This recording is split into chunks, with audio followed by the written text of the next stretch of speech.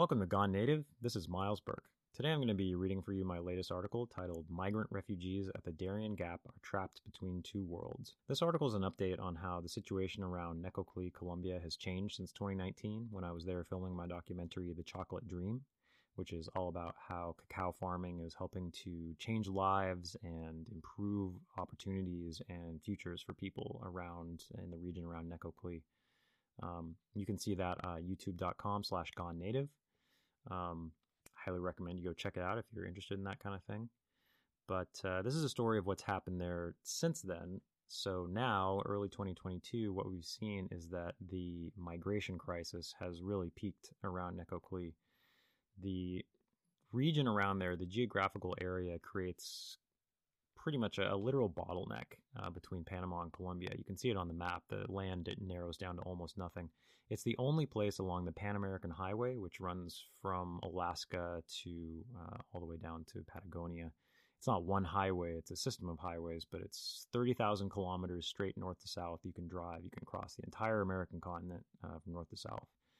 But the Darien Gap is the one place, it's the 60-mile stretch between where the roads end in Panama and where they end in Colombia that's just jungle.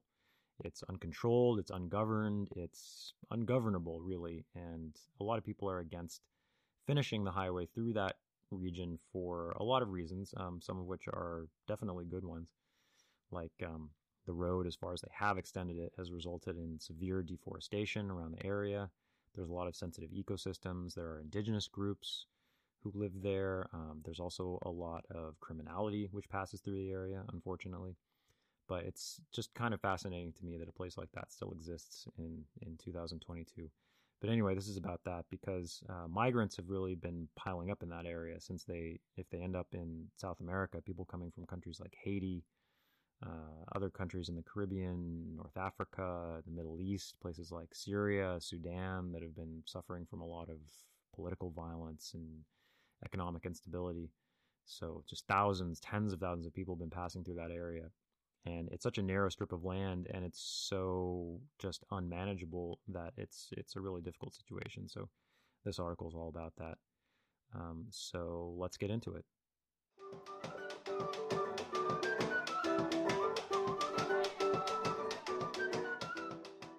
Migrant refugees at the Darien Gap are trapped between two worlds.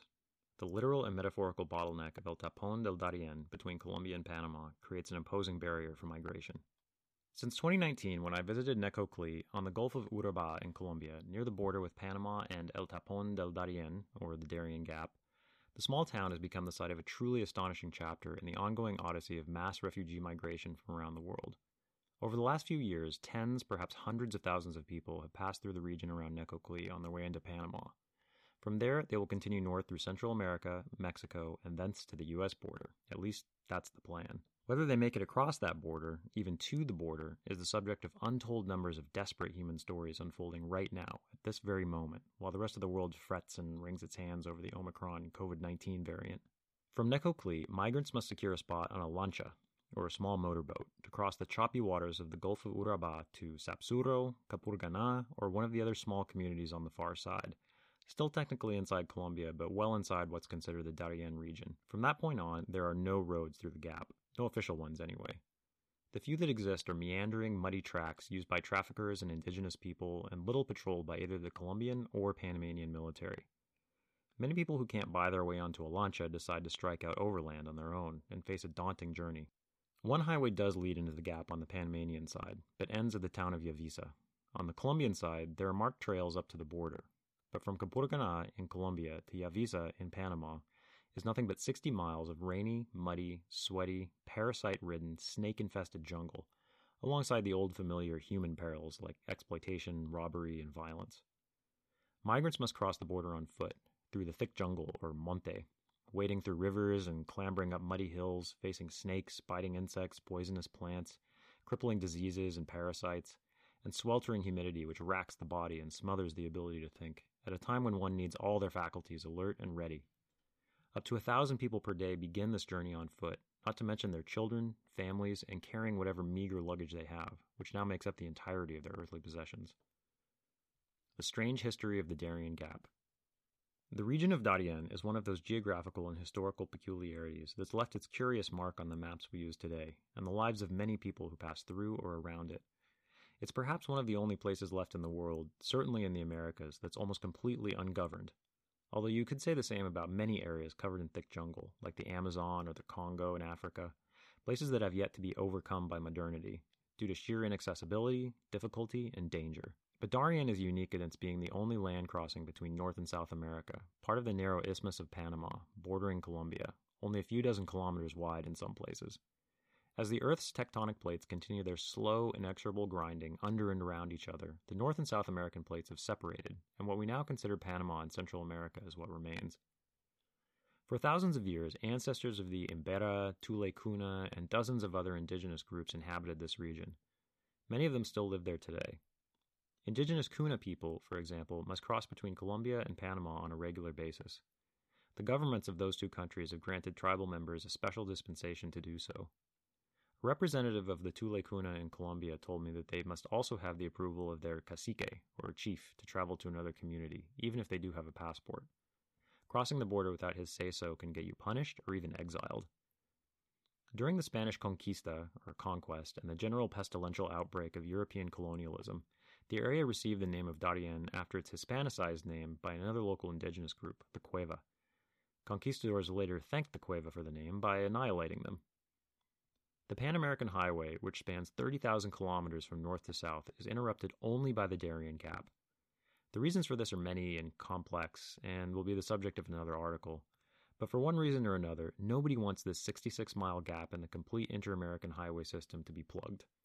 Ironic, since in Spanish the name for the gap is El Tapón del Darien, meaning the plug. The name in Spanish is perhaps more apt, since one of the reasons for leaving the gap untouched is to prevent movement through the area, both of people, animals, and anything else. The existence of the gap is credited with keeping North America free of hoof and mouth disease, at least so far. The whole area is covered in thick, swampy jungle and is one of the rainiest places on Earth.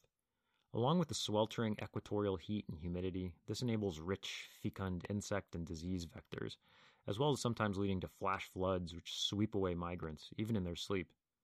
In short, this is one of the most dangerous hikes on Earth. Now, thousands of people who have given up everything to try and reach the United States, dreaming of a better life and a better future, risk it all to attempt the crossing every day, week, month, and year, even through the COVID pandemic. Migrants are not alone in the gap. Most NGOs and groups trying to help people here can't afford to send their staff into these dangerous jungles to assist migrants, so they end up setting up camps and aid stations on both sides of the jungle, then doing their best to help people who come out the other side. Some of them don't come out. They succumb to snakebite, heat stroke, dehydration, disease, violence from those who resent the presence of the migrants in their territory, or even from other migrants. Some become the victims of human trafficking and are never seen again. On the migrant crossing, there's a thriving underground economy of boat captains, motorcycle drivers, hospitality, and food providers along the way through Darien.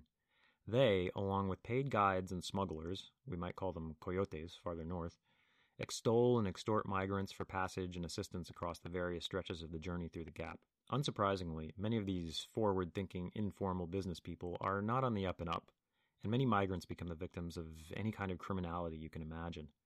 Extortion, robbery, rape, attack, the litany of horrific things which people can inflict on one another in situations like this bears little repeating. We can look to history for plenty of examples.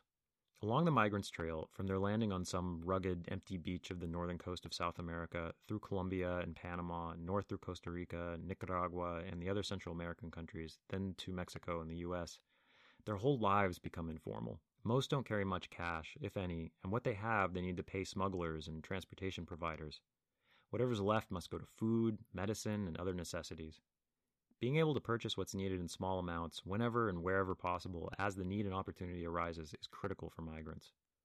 I'll resist the temptation to turn this into a chronicle of all the harsh conditions these people have to face during their epic journey. But to tie it all up, on top of that unbelievable trek, the final obstacle looms before everyone: the bureaucracy and armed might of the United States Customs and Border Protection Agency. Not to mention the Mexican, Honduran, Guatemalan, Nicaraguan, Costa Rican, even El Salvadorian and Belizean governments along the way. The Venezuela factor. Colombia was already dealing with a huge influx of migrants from Venezuela well before 2020, fleeing the economically disastrous consequences of the Nicolas Maduro regime's policies and decades of Chavismo, named after Hugo Chavez, the former bombastic leader of Venezuela, which resulted in hyperinflation and the total collapse of the country's currency, the bolivar. I arrived in Colombia in early 2017, when the situation was just beginning to develop, and during my time there, I've seen millions of Venezuelans flooding across the border into Colombia, either temporarily or permanently. Some just wanted to ride out the storm before returning home, but many never wanted to go back. Depending on the source you consult, up to 5 million Venezuelans have fled to neighboring countries during the last several years. Colombia, which shares a large border with Venezuela, took a unique and admirable position during this particular migrant crisis. They decided to legalize everyone. In a move that benefited perhaps millions of people, the government granted a broad amnesty, giving Venezuelan migrants the ability to apply for a permit to reside and, crucially, to work in Colombia. One of the consequences of becoming a refugee is that any status or achievements from your former life are often wiped out. You give up everything to go looking for a better life.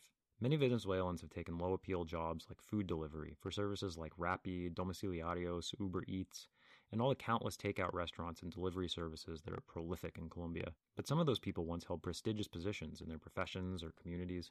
I once found myself taking a food delivery from a Venezuelan man who told me he was a doctor, but couldn't get his medical license certified in Colombia for some bureaucratic reason or another. He told me that he wasn't sure how he was ever going to work in a medical practice again. I mention this story not just to highlight the difficulty of situations like the doctors, but to point out the level of commitment and resilience required to leave your whole life behind in search of something better. Tremendous faith and a powerful sense of hope are required, both to dream of the possibility of a brighter future, but also to believe you can achieve it. Along with the willingness to sacrifice absolutely everything for you or your family, this is a human capacity which should be celebrated. Of course, Colombia is not a rich country. Mired in over half a century of internal conflict, with its roots going all the way back to independence in the early 1800s, as well as brutal tit-for-tat campaigns against narco-traffickers, paramilitaries, and a whole rainbow of armed separatist groups, the country was already in a difficult position with the Venezuelan crisis. When tens of thousands of people coming from the Caribbean, Africa, and the Middle East began showing up as well, the country had a real problem on its hands. They've done the best they can to manage the situation, but most of that consists of providing what assistance they can to people and seeing them on the way along their journey. Political barriers to migration. Let's take a moment to highlight the efforts of Mexico, which has had to shoulder the burden of being the last stop on a long trip before reaching the promised land of the United States, where jobs can be had by all and the Coca-Cola flows like streams of milk and honey. Mexico has been forced to recognize that most of these people will not be able to enter the United States either by legal or illegal means, since there are just too many of them, and has begun a program to provide legal status to refugees and help them resettle as best they can in Mexico itself. Central American countries, like Panama, have permitted some migrants to remain inside their territory, mostly those with families in those countries, but they simply cannot cope with the human volume of people entering their territory and are forced to insist that most of them keep going. These are not always the most benevolent of governments, and plenty of instances of police, military, and customs brutality against migrants have been documented. Not to mention generalized xenophobia on the part of the local population themselves, and local people's fears, often justified, that criminals and bad elements among the migrants will cause problems for them as they pass through their country. Colombia in particular has struggled with this, having to cope with a certain amount of criminality amongst desperate refugees from Venezuela fleeing across their border. The United States has also adopted a Remain in Mexico policy for those applying for migrant status from the southern U.S. border, even for asylum seekers.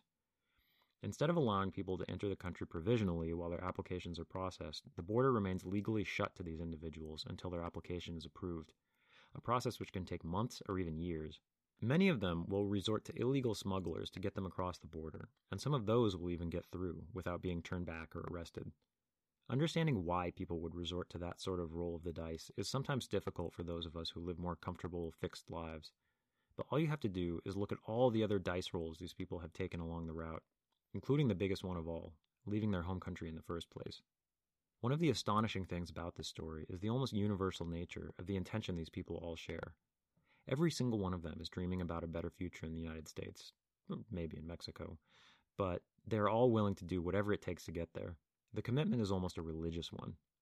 Everyone knows that they share this one dream, and together they're making it into a reality almost through sheer force of gravity. Their numbers are so great and their determination so grim that there's little anyone can do to stem the tide. Most of these people are fleeing devastating economic, political, even climate-related problems like flooding or destructive weather in their home countries.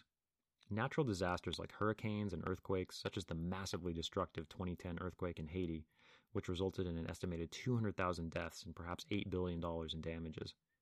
Hurricanes regularly smash into the island, leaving thousands homeless. Just last year, in 2021, a powerful earthquake killed more than 2,200 people in Haiti. The country is consistently classified as the poorest in the Western Hemisphere, next to Nicaragua, and the government is notoriously corrupt, making their ability to cope with natural disasters almost non-existent. It's no wonder that a large percentage of migrants coming through the Darien Gap are from Haiti. Nobody becomes a refugee by choice, and the situation they face is a dire one, whether they stay or go. Countries, NGOs, community organizations, and individuals have all done what they can to help the migrants along their journey. But ultimately, these people must face the danger and uncertainty of trekking across very dangerous terrain, like the jungles of the Darien Gap in Central America, through the deserts of northern Mexico and the southwestern United States. And not just dangerous terrain, but dangerous territory, both in a formal and informal sense. The political boundaries, as well as informal boundaries between rival criminal organizations, and the constant need for vigilance against localized attack and exploitation, makes this journey of migration an astonishing affair. What they undertake is perhaps the most significant event in their lives, and I suspect the intensity level of the experience beats most experiences any of us will ever have during our lifetimes. How you can help with the migrant crisis. There are many NGOs and groups doing what they can to help migrant refugees in Darien and around the world. I'm not going to promote any one in particular here, since I wouldn't know which to recommend anyway, and I wouldn't want to point to the wrong one. Try searching organizations helping migrant refugees and do a little research to find a reputable group if you want to donate or volunteer your time. Charity Watch is fantastic for digging a little deeper into organizations purporting to help migrants. If you want to see more images from the situation in Necoclí, as well as other fascinating people and places from Colombia and around Latin America, check out Historias Sencillas on Instagram, and you can find the link in the written article. The page of Federico Rios Escobar, a photographer who works with National Geographic and the New York Times, among other publications, photographing rural, indigenous, migrant, and other impacted communities and their stories. As for myself, the best I can do is continue to report on this story and publicize it as widely as possible. You can help me do that by subscribing and sharing this article and passing it on to a few friends or colleagues you think might be interested. We'll delve into the subject deeper in future articles like the history of Central America, as well as connected issues like the war on drugs and the indigenous situation in the area and the region at large, as well as efforts underway to help alleviate many long-standing social issues which have become endemic in Colombia.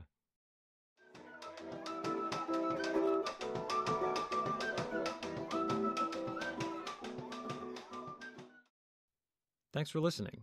If you enjoyed that, please go ahead and subscribe to the Gone Native Substack. That's gonenative.substack.com. You can see the documentary, The Chocolate Dream, on YouTube at youtube.com/gonenative, where you can see all kinds of other short documentaries, videos, clips, vlogs, all kinds of interesting stuff. You can find me on social media at Gone Native Media, so Instagram, Facebook, Twitter, or you can find archives, everything that I published on my website, milesburke.net. If you're listening on Apple Podcasts, Stitcher, Spotify, any of those other apps, please go ahead and hit that subscribe button. It really helps us out a lot. Anything you can do to help boost the signal here. So thanks for listening, and I will see you next time. Saludos.